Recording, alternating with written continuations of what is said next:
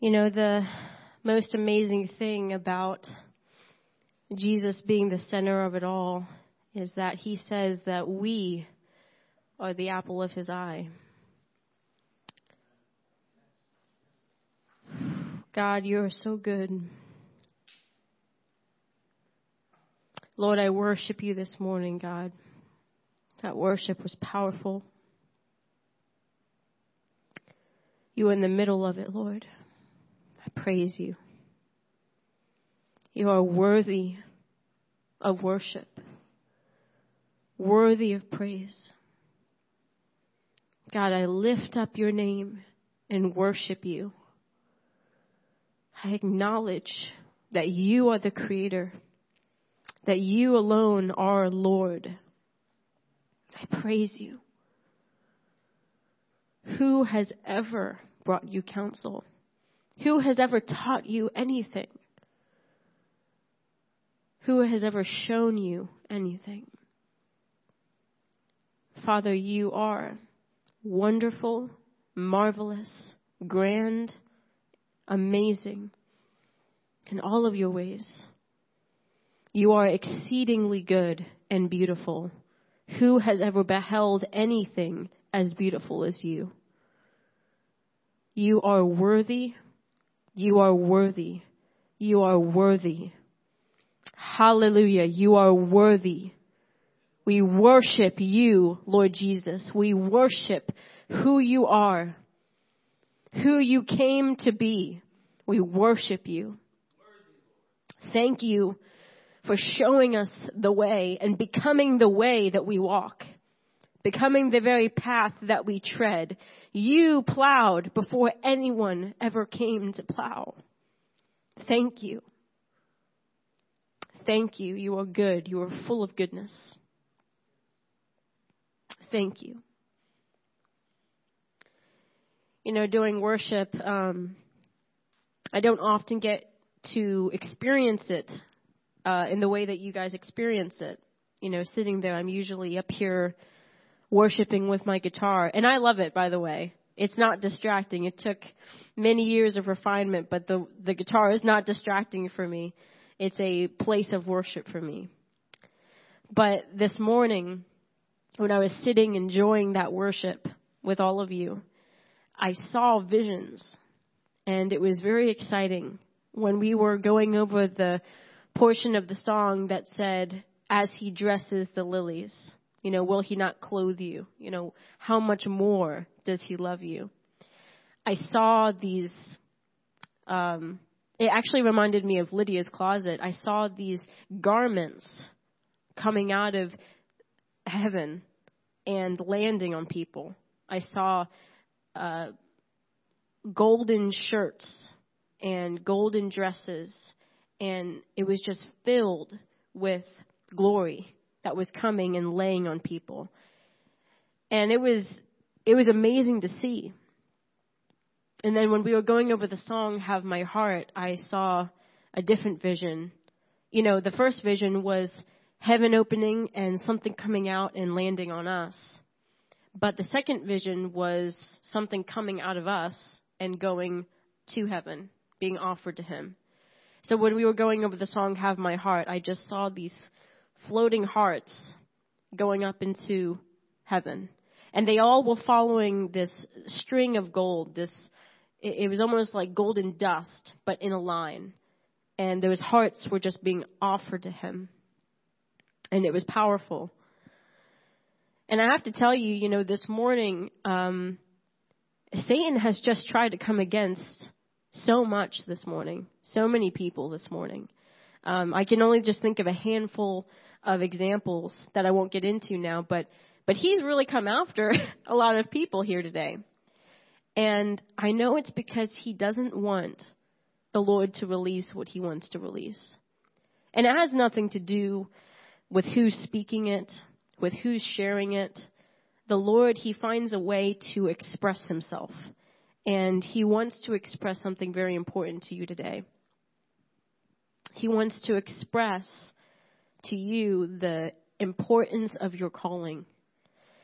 And we're not going to be talking too much about your calling this morning, but we're going to be talking about the path to it. We're going to be talking about what not just the Lord's expectations are of you, but really how he set up his kingdom to receive that calling.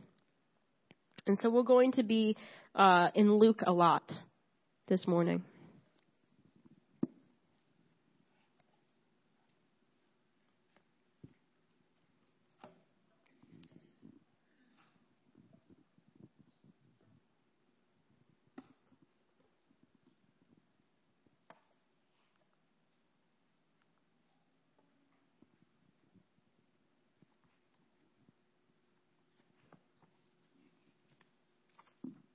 So before we get started, I know that I opened with prayer, but I just want to pray one more time and ask for him to take absolute control over me, absolute control over my mouth.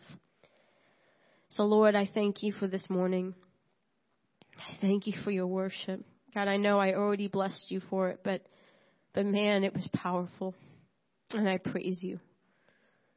Being able to connect with you when we can't see you is so precious, is so intimate and wonderful. And Father, just a drop of your love is enough to drown me. It really is. I ask you to come to do your will. I ask you to fill my mouth. I ask you to fill every word of what you have to say this morning. And I stand in agreement with the prayers beforehand, the prayers that bound the demonic. I bind you up in Jesus' name. I cast you to the abyss in Jesus' name, and by the power of his blood, I cancel witchcraft that has risen to destroy your people. And I bind every spirit that has been conjured to perform that witchcraft in Jesus' name. Lord, we love you and we bless you. Amen. So the Lord has been talking to me a lot about plowing, about what it means to plow. So let's go right there. We're going to go to Luke 9.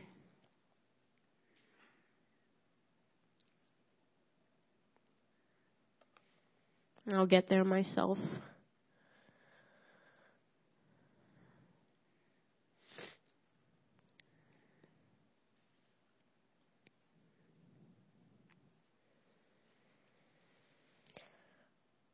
We're going to go to close to the end of the chapter. We'll start at 57.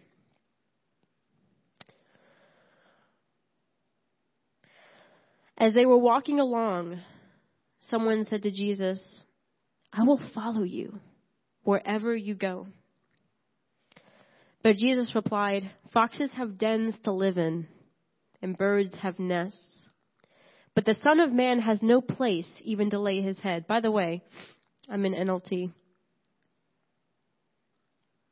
He said to another person, "Come, follow me." The man agreed, but he said, "Lord, first let me return home and bury my father."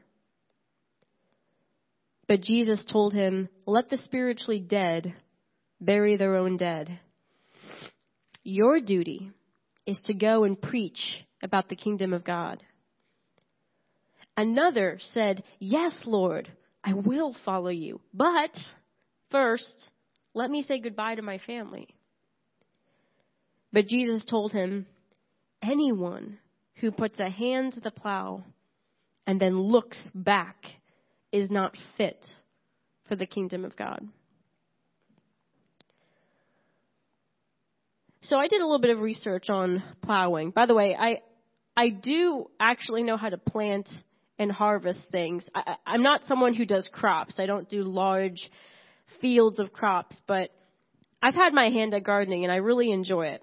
I love preparing the ground for it. Because when you come out of the fall time and you're getting into spring, there's a lot of deadness on the ground. There's a lot of roots and dead foliage. And sometimes even in the spring, if you're late into preparing the ground, you'll see that lots of greenery will cover where you're trying to plant something. And so you go out there, and it's not the most fun part of the job, but you go out there with a hoe, and you go into the ground, and you dig up all this stuff so that the soil is nice and soft and tender and able to receive whatever seed is there. And it depends on where you live, but sometimes some soil is harder than others. Sometimes it's really full of roots from trees, which it's almost impossible to plant there because you can't move the tree with your hands. But then in other places, it's easier, but it's still difficult because there's rocks or things have been growing, or worst of all, dandelions have been growing. They have very deep roots. They have a root that will go straight down and just keep going. I mean, most of the time when we dig up dandelions, we don't even dig up the whole thing. It'll come back next year because the root is so versatile and resilient. It's like wickedness, But it's a grueling process. With a plow, it's a little bit different, but the same kind of idea where you have an animal, or sometimes you don't have an animal. Sometimes it's just by the force of your own strength. And you're hitched up to a trough, or kind of like a spade. And everything in you really want to use your core. Everything is driving this spade through the ground. And it's preparing the ground for seed to be laid down, with the expectation that there'll be a harvest. Obviously, the harvesting is the funnest part, right? You go out there. I mean, you can go to Milburn Orchard and you pay them to go harvest their stuff. They've got hired hands to do that, but you go out and you do it yourself. It's fun. But the harder part is when you have to break the ground and prepare it for that seed. Because a seed in good conditions will just grow. They know when to grow. They know when the moisture level is at the right place. They know when the pH level, the acidity is at the right place. And they just grow when the conditions are good. So when you're plowing, and I'm sorry for the lengthy description, but I want you to get an idea of what it means to really plow, this analogy that he's giving. You need to focus. You need to have, a lot of us will have our eyes fixed on one point, maybe the end of the field.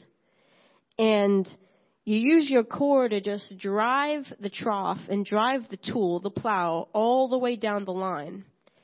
And you have to stay focused because there can be rocks, there can be roots, there can be different things, there can be dead foliage. Maybe you're on a hill and you're kind of not making a straight line. And so everything in you has to be focused. You can't be texting while you're plowing. You can't be watching TV while you're plowing. I mean, I'm using absurd examples because it would be absurd to do that, right? Sitting there trying to text while you've got your two arms hitched to this thing and moving. Trying to text would be ridiculous. It would just not serve that plowing. And so everything has to be committed to it. Otherwise, it's just not going to get the job done really well. They say that when you plow a field, you need it to be like 4 to 5 inches in depth when you're plowing. You have to have depth. You can't just rake across the top because if you make all of the surface really nice and then 5 inches down, it's still hard, what do you think is going to happen to the roots of the seed that are growing? It's going to spread out, but have no depth. And then the plant has no life because it can't get into the ground. It's superficial. And it's exposed to the elements. The roots, when they're spread out that way, they're exposed to the elements and they die very easily. So not only do you have to make this nice soil, but you have to have depth. You have to have the strength in your core to drive that plow in so that it's 5 inches deep. Sometimes deeper for other plants because other plants need more depth. when you bury potatoes, you have to actually dig up a little bit. And when they sprout up, it's okay for dirt to keep going on top of them because they'll just keep growing. They're a very versatile plant. So you get the picture that I'm putting together here? You need strength. You need focus. You need depth to the plowing. And you can't be, horsing around, so to speak. I want to get into the word fit in this verse. Go back to verse 62. Let's look at that real quick. It says, anyone who puts a hand to the plow and then looks back is not fit for the kingdom of God. I'm going to look at that word fit in the Greek.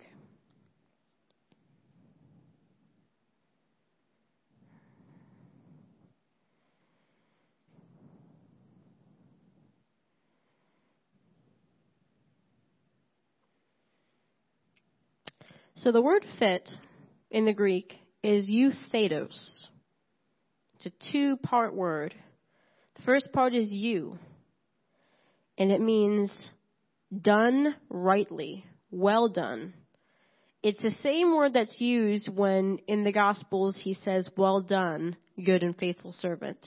It means thorough. The second part of that word, thetos, means committed. It means to be placed, to put. It's interesting because it also means destined, appointed, assigned. And so when you look at the definition of this word, euthetos, it means to be well placed, to be positioned well. So he says, if you put your hand on the plow and you look back, you're not well placed in the kingdom of God. It's not saying, it's not at all about salvation. And I know that we've said that so many times here at Ignition. We go through the scriptures and we peel back this layer about salvation because we've learned that salvation is so much more than just heavenly inheritance in terms of eternal life.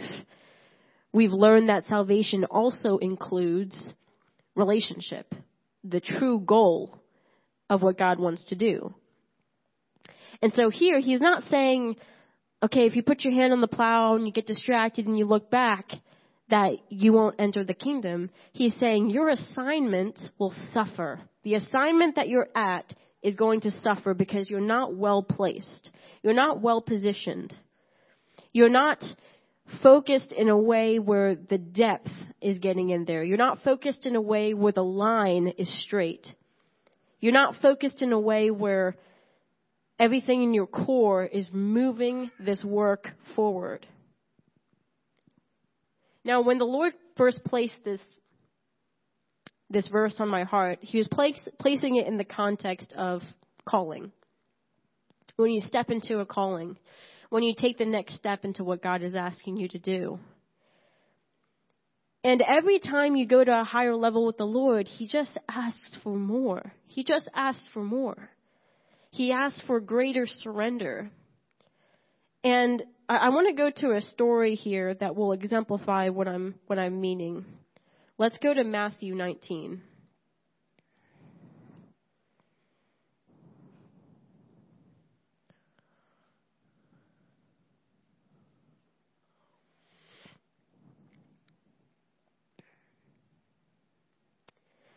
And we're going to start in verse 16. And this is the story of the rich man. He says, someone came to Jesus with this question. Teacher, what good deed must I do to have eternal life? First of all, I love Jesus' response. For years, I actually kind of stole Jesus' response. He said, why ask me about what is good? There is only one, capital O, who is good. I just love that side comment because, when someone comes up to you, I get it a lot during worship. They'll come up and say, oh man, that guitar playing was really nice. It was so good. You did so well. And it's kind of awkward because it's like, well, it's the Lord, right? Like it has nothing to do with me. It feels strange sometimes to receive that compliment because it really isn't about us. It's about the Lord receiving worship. And so a lot of times I would hear in the world, people would say, oh, Shannon, because they know I'm a Christian, they say, you're so good. You're such a good person. And I would steal this line. I would say, why do you call me good? Only God is good. Every man is wicked. It was such a good line because it's so true. Because the only one who is good is the Father. The only one who is good is Jesus, who reflects his goodness. And the wonderful thing about who God is that, yes, he's good, and yes, we're wicked, but he wants to make us a perfect image of him. And so he is working us towards reflecting that goodness. And it's very exciting because it's not just that he's good and we're trash. It's that he is so good, he is making something precious in us. He called something precious in us right at the beginning. And sin messed it up, but he's working it towards perfection. And that's an exciting thing for me because it means that he's actually making me like him. When you're allowed to be like Jesus, by the way, it's very exciting because that means your thoughts become like his thoughts. He starts to renew your mind. He starts to give you his mind. And what's exciting about that is then you don't have to look at every thought you have and respond hostilely towards it. You take every thought captive and you discern and you ask God, is this from you?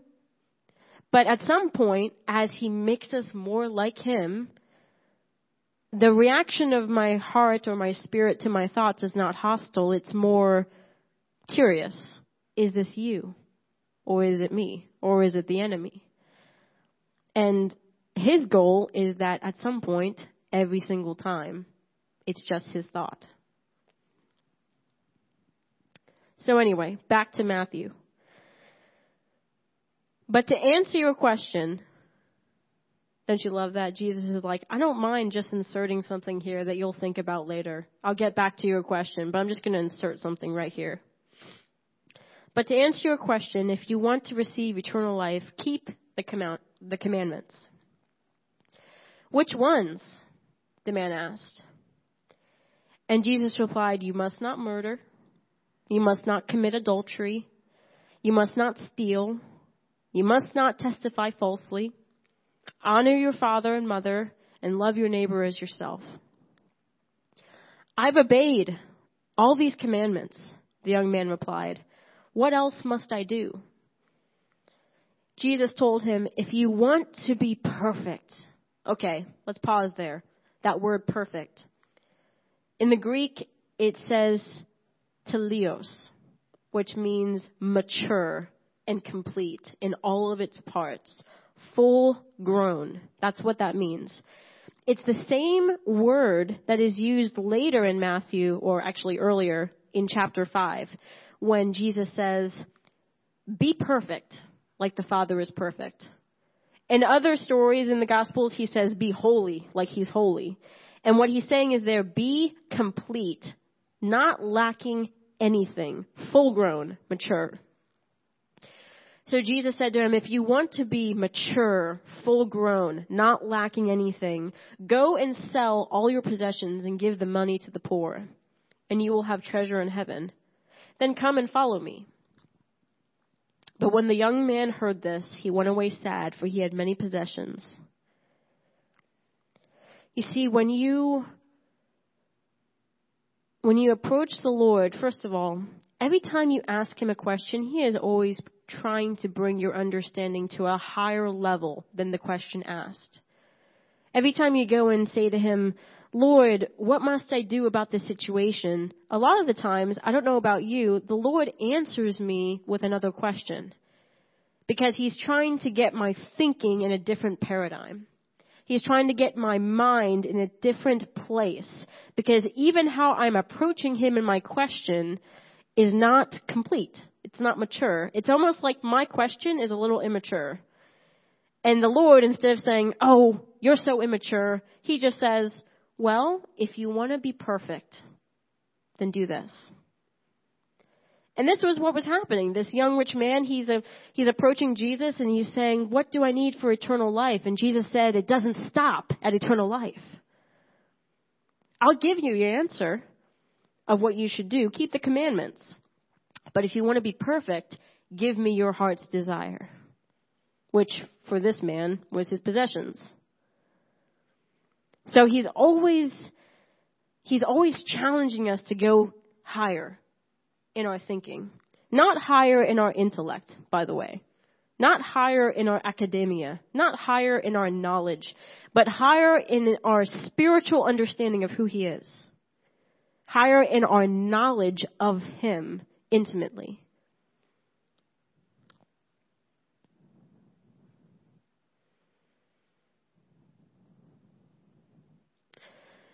So it's interesting what follows or unfolds in the rest of the story. We're at verse 23. Then Jesus said to his disciples, I tell you the truth. It is very hard for a rich person to enter the kingdom of heaven. I'll say it again. It is easier for a camel to go through the eye of a needle than for a rich person to enter the kingdom of heaven. And, you know, I've heard this portion preached on a lot and taught a lot. And I'm not diminishing those teachings because a lot of times we kind of pull apart, okay, what does it mean for a camel to go through the eye of a needle? You know, what does that look like physically? You know, and we talk about, you know, giving up everything. But really what the Lord was highlighting in this for me was it wasn't necessarily about possessions or anything like that. It was about the heart desire of this young man. His heart, so the Bible teaches this. It says, where your heart is, you know, where your treasure is where your heart is, basically. Like wherever your treasures are, there too lies your heart. And so I don't hyper focus on the fact that this is material. Because honestly, anything can be an idol. Like we have just learned that. Anything can be an idol. Your children can be an idol. Your marriage can be an idol. Your fitness, your health can be an idol. Your job can be, I mean, it just goes on. Just even the deep depths of goodness that God gives us can be an idol. It is so crazy what can be an idol. Because it comes down to our desire for Him rather than what He's blessed us with. And what He's blessed us with is so extensive. It is so much. It is so much. And we're still discovering what He's blessed us with, because even as we unravel the enigma of the human body, we discover how He has so prepared us. We discover how He has so blessed us with our bodies and with the body of perfection that He first made, completely apart from the impact of sin. What He has done in our bodies is amazing. So I want to separate the fact that it's talking about material things here. What He's talking about is this man's heart's desire, where his treasure is. So back to the verse. The disciples were astounded. Verse 25. Then who in the world can be saved? They asked. It's interesting because they're still talking on the first level. They're still talking about eternal life. And he wasn't rude. He just allowed that and kept talking with them. Jesus looked at them intently. Anybody ever look at you intently? Imagine Jesus coming up to you, looking at you intently. And said, humanly speaking, it is impossible. But with God, everything is possible. Isn't that just a great bumper sticker? With God, everything is possible. Yeah. It takes faith. It takes faith. God is still able to do everything, but it takes faith. He requires it. Then Peter said to him, we've given up everything to follow you. What will we get? Thank you, Peter. You're asking the second question. Jesus replied, I assure you that when the world is made new and the Son of Man sits upon his glorious throne, you who have been my followers will also sit on 12 thrones. Wait a minute. He's talking about position. He's talking about being well placed in the kingdom. He's talking about being appointed and assigned. You will also sit on 12 thrones, judging the 12 tribes of Israel. And everyone, I love that part. I love when Jesus says everyone. I know that when he's talking to the disciples, I know it applies to me also. But I get really giddy when he also makes a point to say, and everyone. You know, there are places in the gospel where he'll say, Father, I'm not just talking about these who you've given me here, but all who will come to believe. I love those lines. And everyone who has given up houses or brothers or sisters or fathers or mothers or children or property for my sake will receive 100 times as much in return and will inherit eternal life. He's kind of like, yeah, they get eternal life, but they get 100 times what they gave up. But many who are the greatest now will be least important then, and those who seem least important now will be the greatest then. So he's talking to me about plowing, needing to be focused. He's highlighting this word fit, euthetos, and that it's about being well placed. It's about being well positioned, and how if you're not totally committed to the work that the Lord gives you, then you're not well placed.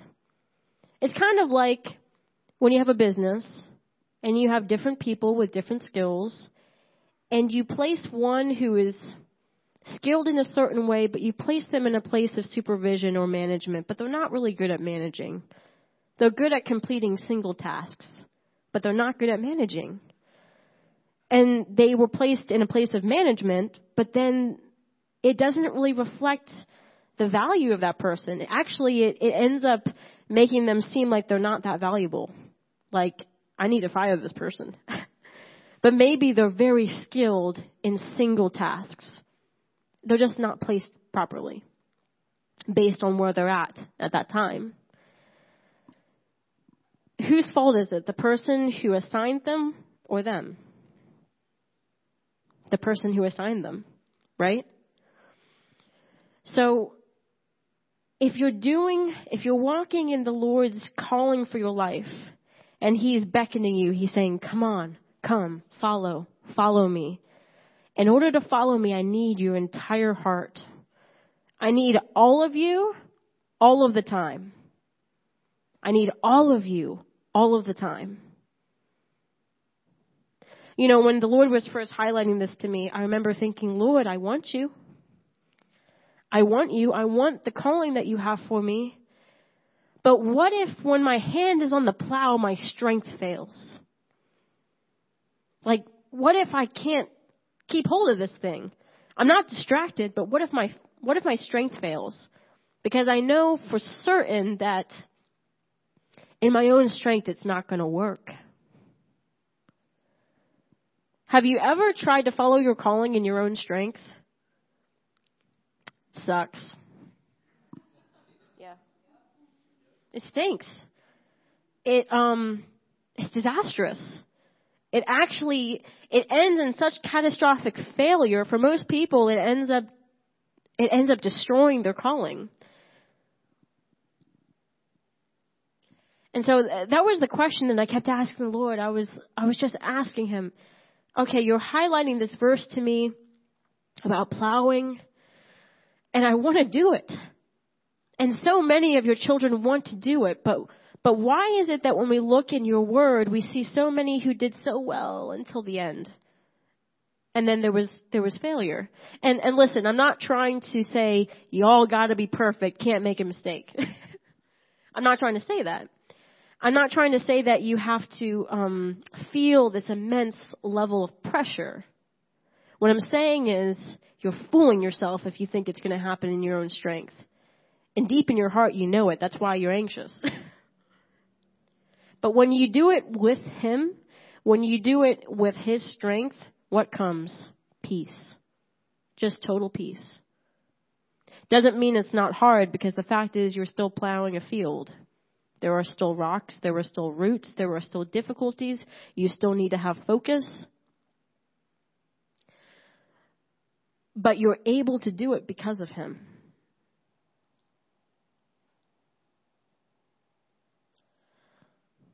I want to go to Luke 10.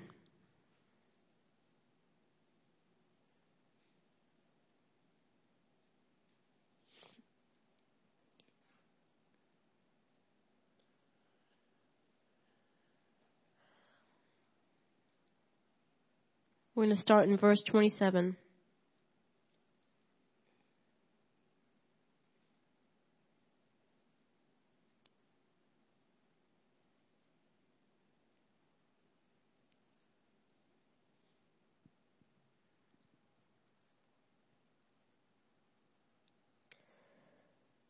So Jesus is talking to an expert in religious law. Really? Who's the expert here? We're talking to the Messiah.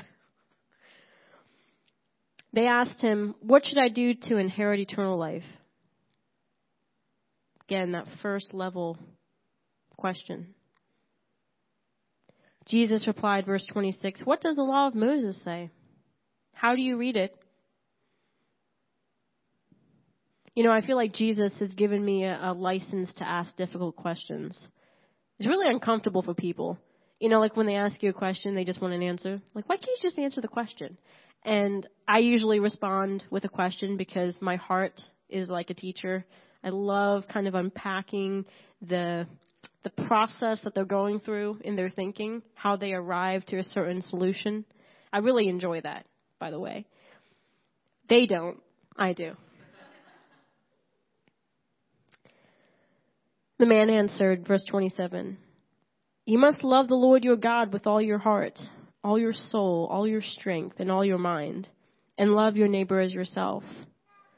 I think it's interesting that when Jesus asked these questions, he was getting them to be convicted by the word of their mouth. So when they don't speak, he can't, it's almost like when the Israelites were in their tents, they were in private kind of like complaining. And the Lord knew, but a lot of times he would have mercy until it was fully exposed. See, the Lord is all about exposure.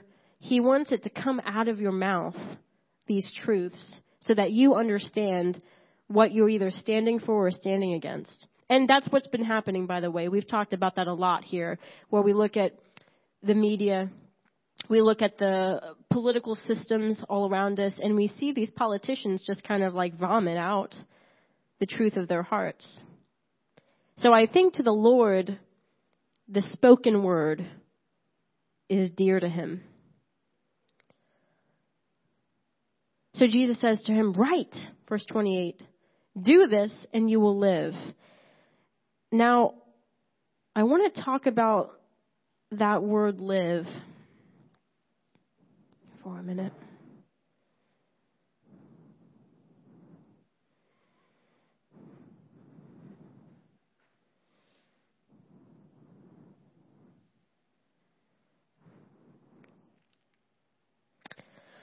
I'm not going to go to the Greek, but I'm just going to read this again in the Amplified, just verse 28. And Jesus said to him, you have answered correctly. This is in the Amplified Classic, if you're able to get it up there. And Jesus said to him, you have answered correctly. Do this and you will enjoy active, blessed, endless life in the kingdom of God. I love that word active. Enjoy active, blessed, endless life. People, eternal life is just the beginning of the package. It's just the start.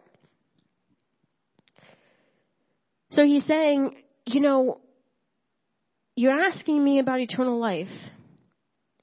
And you said yourself that in order to do this, you need to give all of your heart, all of your soul, all of your strength, all of your mind. You need to love your neighbor as yourself. But I'm telling you, if you do this, you're going to experience activity, blessedness, and endless life in the kingdom. You're going to have a well-placed position. You're going to be put well in that society. Because what the Bible teaches is that the kingdom of God is going to have different levels, different positions. And it doesn't mean that he loves one person over the other based on position. It's not really like that. Because his love for each one of us has been decided. It was decided long ago when Jesus came and died for us. That is how precious each one of us is to him. It's not about his love for us. In a roundabout way it is, because it's about relationship. But what I'm getting at is that his love is not splayed into strata. You know, he's not looking at different levels of society and saying, oh, I love this guy because he's a manager. That's not what he's thinking. He's thinking, I want you to be in that well position because I want you to have my mind. How do you have my mind? By surrendering your own thoughts, your own desires every day so I can fill you with myself.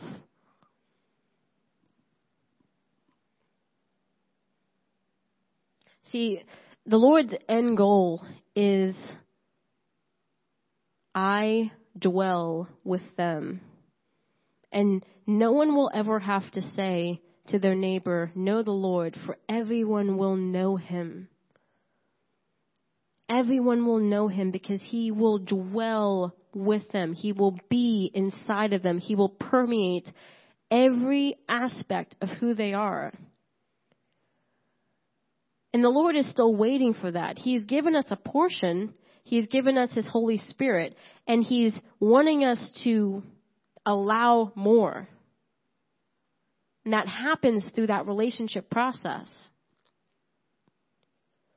And so if you have a calling that's laid before you, and the Lord is asking you to take the next step, and the step after that, and the step after that, we do it in his strength. But we only receive that strength if everything, all of me, all the time. You know, it reminds me of when Jesus is talking about being a shepherd versus being a hired hand.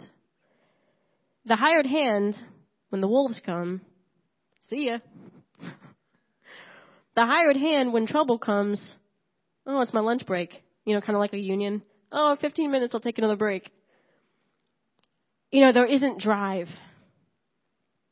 But the shepherd, I mean, he cares about the sheep. He'll get a staff and fashion it into a weapon because he's like, none of those wolves, you're not touching my sheep. You're not coming near my sheep. And there's a protectiveness. You know, there's a saying that sits heavy on my heart, and it's protect the perfect. And I've spoken about this several times where my calling and what the Lord wants to do in my life, his perfect will, I guard it jealously. I'm sitting there over it like hovering, like a helicopter mom. I go over to my calling and I just, Lord, give me the discernment to make every decision as you would see fit. And listen, it's not about anxiety. It's not about worry. It's not about, wondering if you're good enough for what God's called you to do. Those are all thoughts that come from the enemy. That's not what I'm talking about when I talk about the jealousy, the jealous guarding of your calling. That's not what I'm talking about. I'm talking about a sanctity and a holiness that you place on what God has asked you to do. And you so desire to be with him that you don't want anything in the way, because the calling isn't even about what you do. The calling isn't even about how he fills you or fulfills a promise through you. The calling is about, this is the road to relationship. I'm taking it. This is where I want to go with him. I'm going. This is a path that he's chosen so that I can become intimate with him, I'm going, and nothing's holding me back.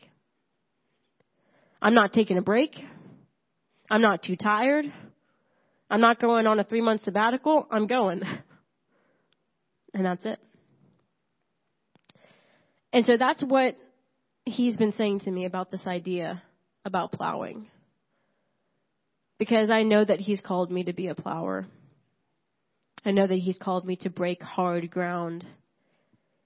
And in that calling, it can't be a 9 to 5.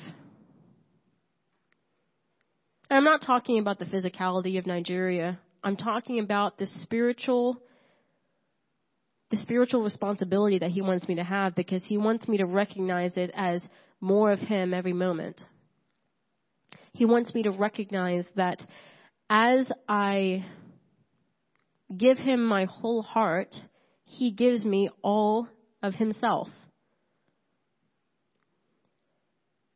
And so I want to convey that to all of you this morning, that the calling that the Lord has for you is so incredibly special and powerful.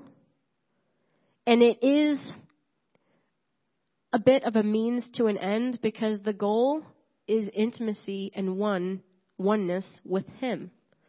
That is the goal. Because the thing is, if each one of us is one with him in absolute, the world literally benefits.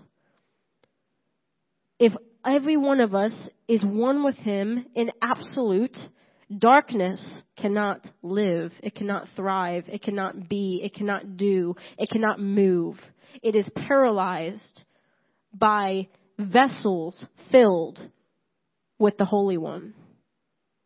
It just can't. It just can't.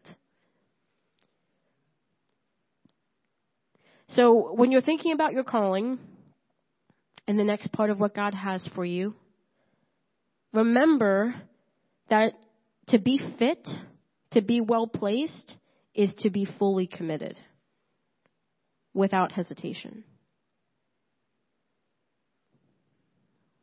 And that's it. Lord, I thank you. Thank you. I thank you that it doesn't have to be my own strength. I thank you because I know that if it was my strength, I would fail. I would fail over and over again. But when it's in you, failure doesn't exist. I thank you so much. You are so good. You are so good. You are exceedingly good. And I learn more of your goodness every day. I thank you for who you are. In Jesus' name, amen.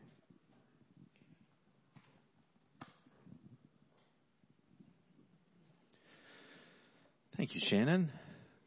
All right. Before we head out into the sunshine, I want to go through a couple announcements that we have. As you guys know, Alexis and Greg are over in Nigeria, and they get back on Wednesday of this week, so keep them in your prayers. And I know the Lord's doing some amazing things there. I wanted to let you guys know, also pray for Ruth and Marty and Brooke. They're heading to Maine on vacation right this moment. So the next Lydia's Closet is September 16 and 17, Friday and Saturday, from 9 to 4. So there are some flyers available per Brooke, so feel free to take those with you if you'd like. And then after the service, if anybody would like prayer for anything, for healing, for a situation in your personal life, whatever you'd like, whatever you want to pray about, I'd be glad to do that with you. So find me afterwards if you'd like to do that. There will be a prayer walk after service. John will post the time and the meeting place on God Squad. I just texted him. 2 o'clock, Jenna says. 2 o'clock right here. They'll meet for prayer walk. So anybody's invited there. And then Tuesday prayer service at 7 p.m. Pre-prayer at 6:15 on Tuesday. Wednesday Bible study will be here as well. Oh, no, it's at Sadowski's. Okay. Awesome. At 6:30. 6:30 at Rich and Linda's house. And then there will be a gifts meeting Saturday, September 10th. So next Saturday, 11 to 1 at the Twiddell's house. And that'll do it. So, Lord Jesus, I thank you for another week. I have great expectation for what you'll do in this next week. I thank you for Shannon and just all of the things that she pointed out and the importance of relationship with you. So, Lord, we give you this week. We just give you our yes.